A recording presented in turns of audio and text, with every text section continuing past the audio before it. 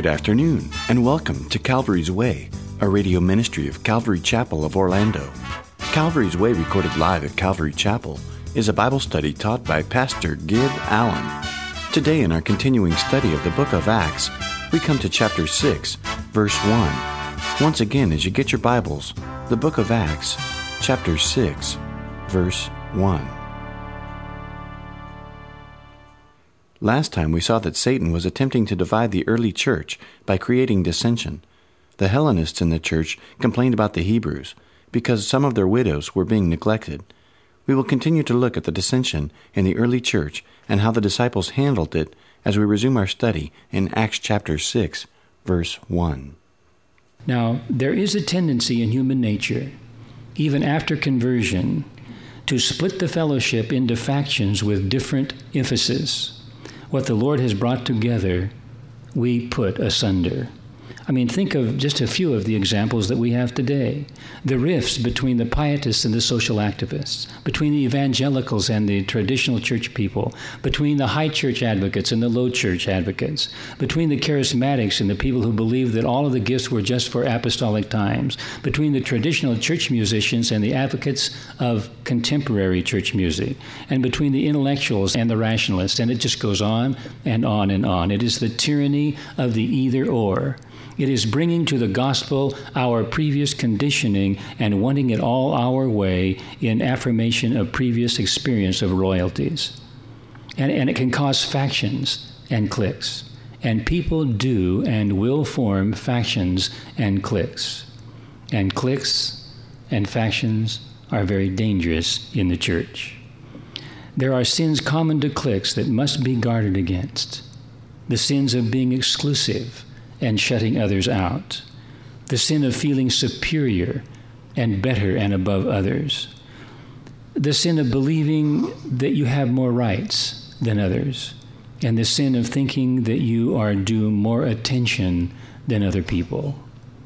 And in the early church, there arose a complaint against the Hebrews by the Hellenists because their widows were neglected in the daily distribution. Now, in those days, a widow, being a quote-unquote lowly woman in that culture, without a husband, was in a hopeless state.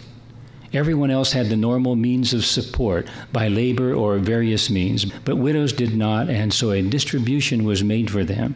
The early church practiced a form of welfare by taking care of their widows. Now, the Hebrew widows were not being neglected. They were being well taken care of, but the Greek widows were being neglected, and this caused murmuring in the church. You see, some were getting preferential treatment while some were being neglected. The word complaint in that verse is the Greek word gongusmos. Isn't that a great word? Gongusmos. It means to murmur. Murmuring is always deadly. Murmuring is always wrong. Though there was a problem, murmuring made it worse. Murmuring always makes it worse. In fact, the sin of neglect is the speck in the eye that we read about in Matthew chapter 7. The murmuring is the plank. The murmuring is the long 2x4. It makes it a lot worse. The children of Israel wandering through the desert, that was hard enough. But murmuring in the desert made it all the worse. So here we have the early church, and now they have prejudice, and now they're murmuring. These Greek-speaking Christians began to complain, but they did not complain to those in authority, those who were responsible. They simply complained among themselves. With a murmuring attitude, they spread discontent throughout the whole body of Christians. And this is still the devil's favorite trick to divide Christians. You murmur when you complain about a problem, but not to the one who can do something about it. When you complain to other people who are perhaps involved, but who are not in a position to help, that is murmuring, and it is always deadly. Murmuring brought the judgment of God upon the children of Israel in the wilderness in the Old Testament days. And murmuring is always the mark of querulous, discontented, unhappy spirit. In this case, it caused dissension throughout the whole congregation. The church was now under attack from within, storm clouds rising. And many churches since have been rendered absolutely useless by murmuring, by the spread of discontent and of strife that has never been brought to focus or brought for remedy to the proper constituted authorities, but was allowed simply to seethe and ferment throughout the body and to create division and schism. This was the attack by the enemy to try to destroy the effectiveness of the early church. Now somehow the apostles heard of the murmuring. It is not very long until you hear these rumors that go around. And look at the wisdom now of these apostles. The apostles were wise with the wisdom of God because they saw in that division the possibility of hurt, anger, bitterness, and rupture. Now, did they just let it go? I mean, was that the wise thing to do, just to sort of ignore it? No. Whenever storm clouds begin to rise in the church, the man of God is to sense it, and he ought to meet it head on right then and settle it. It is much better to settle any kind of a problem or difficulty that arises in the church than to let it breed, multiply, and finally destroy so many people.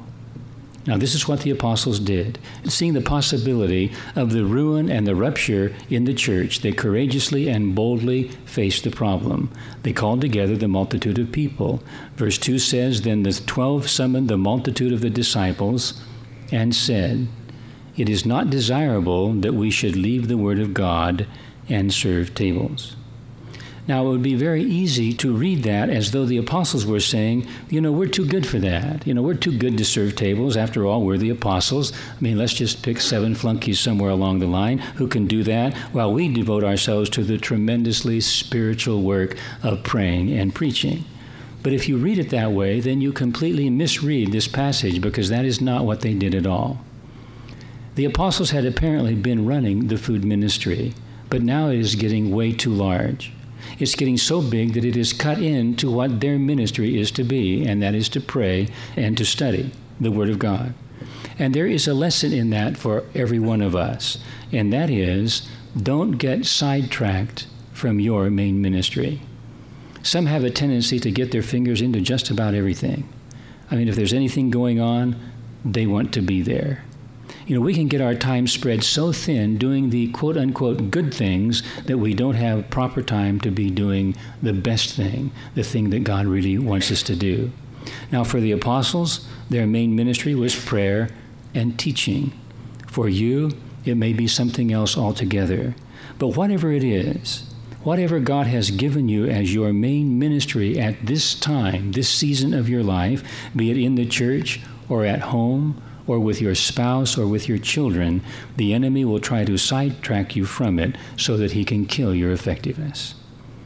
Well, the apostle said, verse 3, "Therefore, brethren, seek out from among you 7 men of good reputation, full of the Holy Spirit and wisdom, whom we may appoint over this business." Now, the qualifications of those to be selected are very significant. First of all, notice that it says that they were to be from among you. In other words, they didn't go outside the church to hire someone to take care of this need.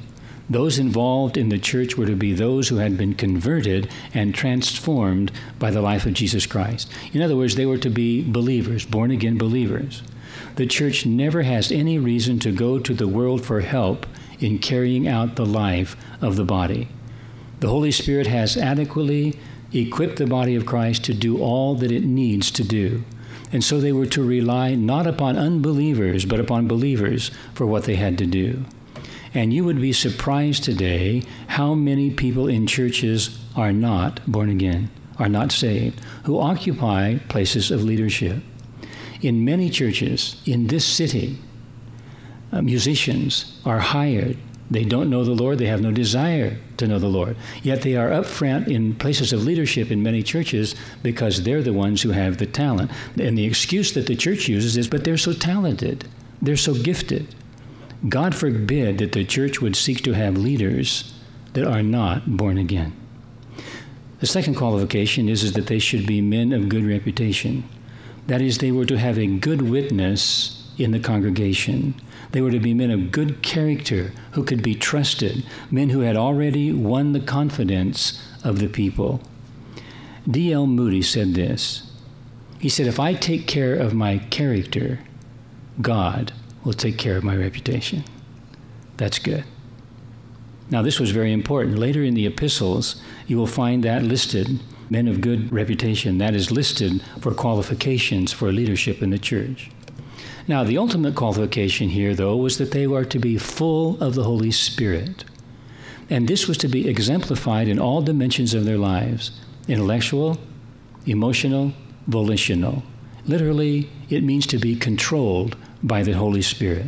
They were to function with the unction of the Holy Spirit, the power of the Holy Spirit. And the test would be in their wisdom. It says that they were to be full of the Holy Spirit and wisdom, and the test would be in their wisdom, not knowledge, not even logic. The evidence of the Spirit's indwelling would be wisdom to penetrate the deep mysteries of God and apply them in guidance to daily life. Wisdom is understood as the proper application of knowledge. Knowledgeable men are not always wise men. I mean, there are a lot of people who know a lot of things, but they don't know what to do with their knowledge. Listen to the qualities of a wise man from the wisest man who ever lived, King Solomon. First of all, he says that a person who is wise is one who is aware of his relationship with God. Proverbs 9, verse 10. The fear of the Lord is the beginning of wisdom, and the knowledge of the Holy One is understanding. A person who has no humility before God is unwise. Secondly, a person who is wise is one who is slow and careful about what he says. Proverbs 17:28. It says, "Even a fool is counted wise when he holds his peace. When he shuts his lips, he is considered perceptive." A wise person isn't always the one that has the first answer, but when they do answer, they usually are the last word. And thirdly, a wise person is one who is teachable and willing to learn. Proverbs 9:9 says, "Give instruction to a wise man, and he will be still wiser. Teach a just man, and he will increase in learning." A wise person knows that they do not know it all. They want to keep growing. They want to keep learning. Now, notice that all of these qualifications are character qualifications rather than what seminary they went to, what their IQ was, or what kind of intellectual prowess they had exhibited, or how many PhDs or how many degrees they had on the wall. You see, there is a whole different criteria for spiritual leadership, and these qualities should be the basis of leadership in the church today. So often our temptation is to bypass these criteria and select people with natural abilities or training in certain areas. Now, as important as that might be, without being born again, without the maximizing power of the Spirit, they can stand in the way of spiritual leadership of a church. It is perilous to lead a church on human training and human conditioning alone. The qualifications for leadership in the Church of Christ have not changed since the first century. Now, we might be able to do church work without these qualifications, but we will never be able to do the real work of the church. Therefore, brethren, seek out from among you 7 men of good reputation. It is thought that the reason that they chose 7 is that each man could be in charge of 1 day per week. And at the end of the verse, it says, "whom we may appoint over this business." In other words, the final decision rested with the apostles, though they wanted and they valued the input of the congregation. Verse 4, "But we will give ourselves continually to prayer and to the ministry of the word." Now, the apostles understood their calling, they understood their responsibilities, and they understood their priorities. They were to, first of all, lay the foundation of the church. I mean, it was given to the apostles to lay the foundations, and the foundation is the Scripture. It is on the Scripture that the church rests. The minute the church departs from these Scriptures, it loses its strength, it loses its light, it loses its understanding, and it loses its ability to operate. That has always been true. It is the unchanging pattern throughout 20 centuries of church life. Whenever the church has rested upon the foundation laid by the apostles, the truth as it is in Jesus Christ, the church has always had strength and power and grace. So it was necessary that the apostles give themselves to the ministry of apostleship, which involved, as they themselves said, prayer and the ministry of the word. As they met together in prayer, they learned and they understood the mind of God, and the Spirit of God reminded them of the things which the Lord Jesus had taught them, and then they in turn imparted these things to the church. Now at that time, the Scriptures as we have them today were not written. None of the New Testament was in writing at this point in church life. Yet all of the truths which are in the New Testament were being uttered by the apostles as they taught the people as they went from place to place. They taught them, and now we have them written down for us. And all we have, by the way, is the word of the apostles. The whole New Testament is nothing but the word of the apostles given to us. So it is essential, as they understood it, to devote themselves to this. So they say in verse 4, "But we will give ourselves continually to prayer and to the ministry of the word." And how important this is for the church today. Too many churches have left the word of God to serve tables. In the name of the social gospel, in the name of being hip and being cool and being relevant and being user-friendly, they say, well, after all, we don't want to drive people away with the truth. So let's not tell them the truth. Or better yet, we will candy coat the truth, and we'll put such a thick coating of candy around the medicine that by the time they swallow it, it's too late, it's already there, and they're hooked. And many churches who have in times past been known for teaching the truth, for teaching the Word of God, keeping good priorities, have succumbed to this whole idea of entertaining the goats rather than feeding the sheep, leaving the Word of God to serve tables. And ministers have done this as well, leaving the study of the Scripture to do everything else but that, getting involved with all of the busy work and not doing the study that God requires. A Bible teacher once said this: if you preach to 100 people for 1 hour and you speak to them unprepared, you have just wasted 100 hours of God's time. A pastor should never waste the time of people who are hungry and who want to be fed. He owes it to them to study, to be a spiritual cook, and to give them a good meal. Listen, we should be like our mothers used to say, I've been slaving over a hot stove all day. And that's what I do, and that's what I want to do. Slave over the stove of the Scriptures to always give a balanced meal. A young man said to the great late Dr. Donald Gray Barnhouse, he's one of the great teachers in the last century. He said, I would give the world to be able to teach the Bible like you. And looking him straight in the eye, Dr. Barnhouse replied, that's good, because that's exactly what it'll cost you. Give up everything and focus on the Word of God. And so the apostles lay out the two main components to spiritual leadership, prayer and the ministry of the Word.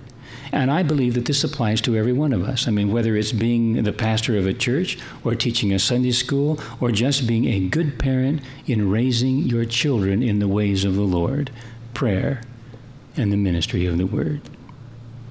Verse 5, and the saying pleased the whole multitude, and they chose Stephen, a man full of faith and the Holy Spirit, and Philip, Prochorus, Nicanor, Timon, Parmenas, and Nicholas, a proselyte from Antioch. Now, did you notice anything about those names? They're all Greek names. Who complained? The Greeks. How do you solve the problem? Well, in great grace, give them all Greeks who are now in charge of the program. The Greeks feel slighted, the Greeks will serve. The Greeks feel neglected, the Greeks are now in charge of this ministry. That is a beautiful way in grace to bring unity to the church. See, they use great, great wisdom. And that's just a demonstration of great wisdom. Chuck Smith tells this story, and I'm going to quote it. He's talking about his mother who had great wisdom to solve a problem in the home. And I quote, when we were growing up, I had two brothers, and my mom was an outstanding pie baker, among other things, and there was always that problem of the last piece of pie. And so often my brother and I would be vying for that last piece of pie. And that's a polite way of saying we were fighting. I fought over more than one piece of pie, and I always had the advantage being the older brother. But when we would bring our dispute to my mom, and we would both be claiming that piece of pie or desiring our portion of that piece of pie, she would always let one of us cut it in half, and the other one got the first choice. Boy, I mean, we got out the micrometers. It was just a good solution to a difficult problem, end quote. And the early church showed great wisdom in bringing a good solution to this difficult problem. Verse 5, and this saying pleased the whole multitude, and they chose Stephen, a man full of faith and the Holy Spirit. Now, we're going to see a great deal about Stephen in the coming weeks, and so I'm not going to make much comment now, other than to say that he had a tremendous ministry of wonders and miracles. He was arrested, and he gave a tremendous message to the Sanhedrin, and then they put him to death, and he becomes the first martyr of the church. Next it says Philip, and we'll see some of Philip's further ministry a little later on. In Acts 8, Philip's chapter, we see Philip going north to Samaria, where a huge revival breaks out in his ministry as an evangelist. Philip was also to be the one who was used to lead the Ethiopian eunuch to the Lord. Then it says Prochorus, Nicanor, Timon, and Parmenas. And we don't really know anything about these men for sure. Some of the accounts of church history record these men of going to be leaders of churches in various churches around the world. And then finally it says Nicholas, a proselyte from Antioch. Nicholas was a Gentile. He wasn't born a Jew, but he was converted to Judaism. Now, many scholars believe that after serving faithfully for a season, Nicholas veered off into heresy and started a sect known as the Nicolaitans that you read about in Revelation 2 and Revelation chapter 3. The word Nikos means ruler. Laity means the people. Nicolaitan, the Nicolaitan, ruling over the people. So Nicolaitans became heavy-handed rulers over the people, telling them what they could do and what they couldn't do, telling them that they had to check with him before they made any decisions. And of course, even today you have that kind of doctrine in different places. It's called the shepherding movement, where your shepherd tells you absolutely everything that you can do and can't do. You can't buy a car or sell a car. You can't do anything without their permission. Now, we don't know for sure, but the weight of the evidence seems to indicate that Nicholas was one who got off balance. This can happen. It can happen to pastors, to husbands, to wives, to parents. Those in positions of authority can tend to be overbearing in their ministry, telling people what they should and they should not do. Paul, the apostle, wisely said this, 2 Corinthians 1:24. He said, we do not seek to have dominion over you, but are helpers of your joy. True ministry is not overbearing, but undergirding. True ministry does not put people down. It lifts them up. So verse 6 says, whom they set before the apostles, and when they had prayed, they laid hands on them. So these spirit-filled men who were known for their witness and for their wisdom were brought to the apostles and consecrated with the laying on of hands. And then peace and unity returned to the church, and the central work of sharing the good news was continued with a particular sign of blessing. We see that in verse 7. Then the word of God spread, and the number of the disciples multiplied greatly in Jerusalem, and a great many of the priests were obedient to the faith. Now, what does it mean when it says the word of God spread? Literally, the word of God was growing. The word of God was abounding. You see, the ministry of the word of God is like a living organism, and it can grow, not just spreading the gospel, but also growing more and more important in the lives of those who believe. And the inference is that it's growing all the more, it's abounding now that the apostles are more concentrated on the ministry of the word. But not only that, it says the number of the disciples multiplied greatly in Jerusalem. And that is always the effect of the abounding word of God. All we need to do is just get the truth out to the people. The Bible is the truth. You see, the Bible is the truth. It is the way that things really are. We are living in a world ruled by illusion and fantasy, and people are confused and disturbed and upset. They feel that there's nothing certain, that there's nothing to be trusted, that they don't know where to turn, they don't know what to believe. And the truth hits with wonderful impact upon such minds. There's an immediate awareness, as there was in Jesus' days on the earth, that what is being said is right. In other words, there's a ring of truth to it. As the word of truth abounds, disciples multiply because men and women are drawn to the truth. They want to know what is right and what is real and what is honest and what is genuine. At the end of verse 7, it says, "And a great many of the priests were obedient to the faith." Now, these were men who were active all day long in ritual, religious ritual. These priests were the ones who had to slay the animals that were offered as sacrifice for the sin. They did this on the altars at the temple. They had to perform many rituals and read certain prescribed passages. They were religious people performing ritualistic observances. But now, with the Word of God hitting them and the truth about Jesus being set before them, something is happening. They were discovering that Jesus was the key to all of this, you see? That Jesus was the key to their ritual, that Jesus was the key to all of these sacrifices and all of these animals, all of these ritualistic practices had an explanation in Jesus. They all pointed to Him. He was the fulfillment. He was the Lamb slain before the foundation of the world. And these priests began to be obedient to the truth as they heard and they saw the application of these sacrifices to themselves. Some of those who had been in the greatest opposition to the Christians now were joining them.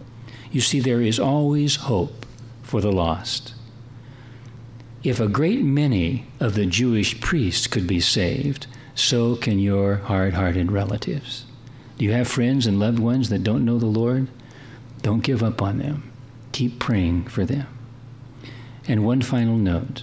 Note the words, "They were obedient to the faith."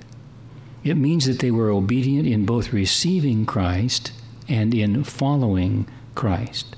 You see, they embraced the gospel, but they also lived the gospel. And that is God's desire for each one of us, that we would not only be hearers of the word, but doers of the word, not only embracing the gospel, but living the gospel.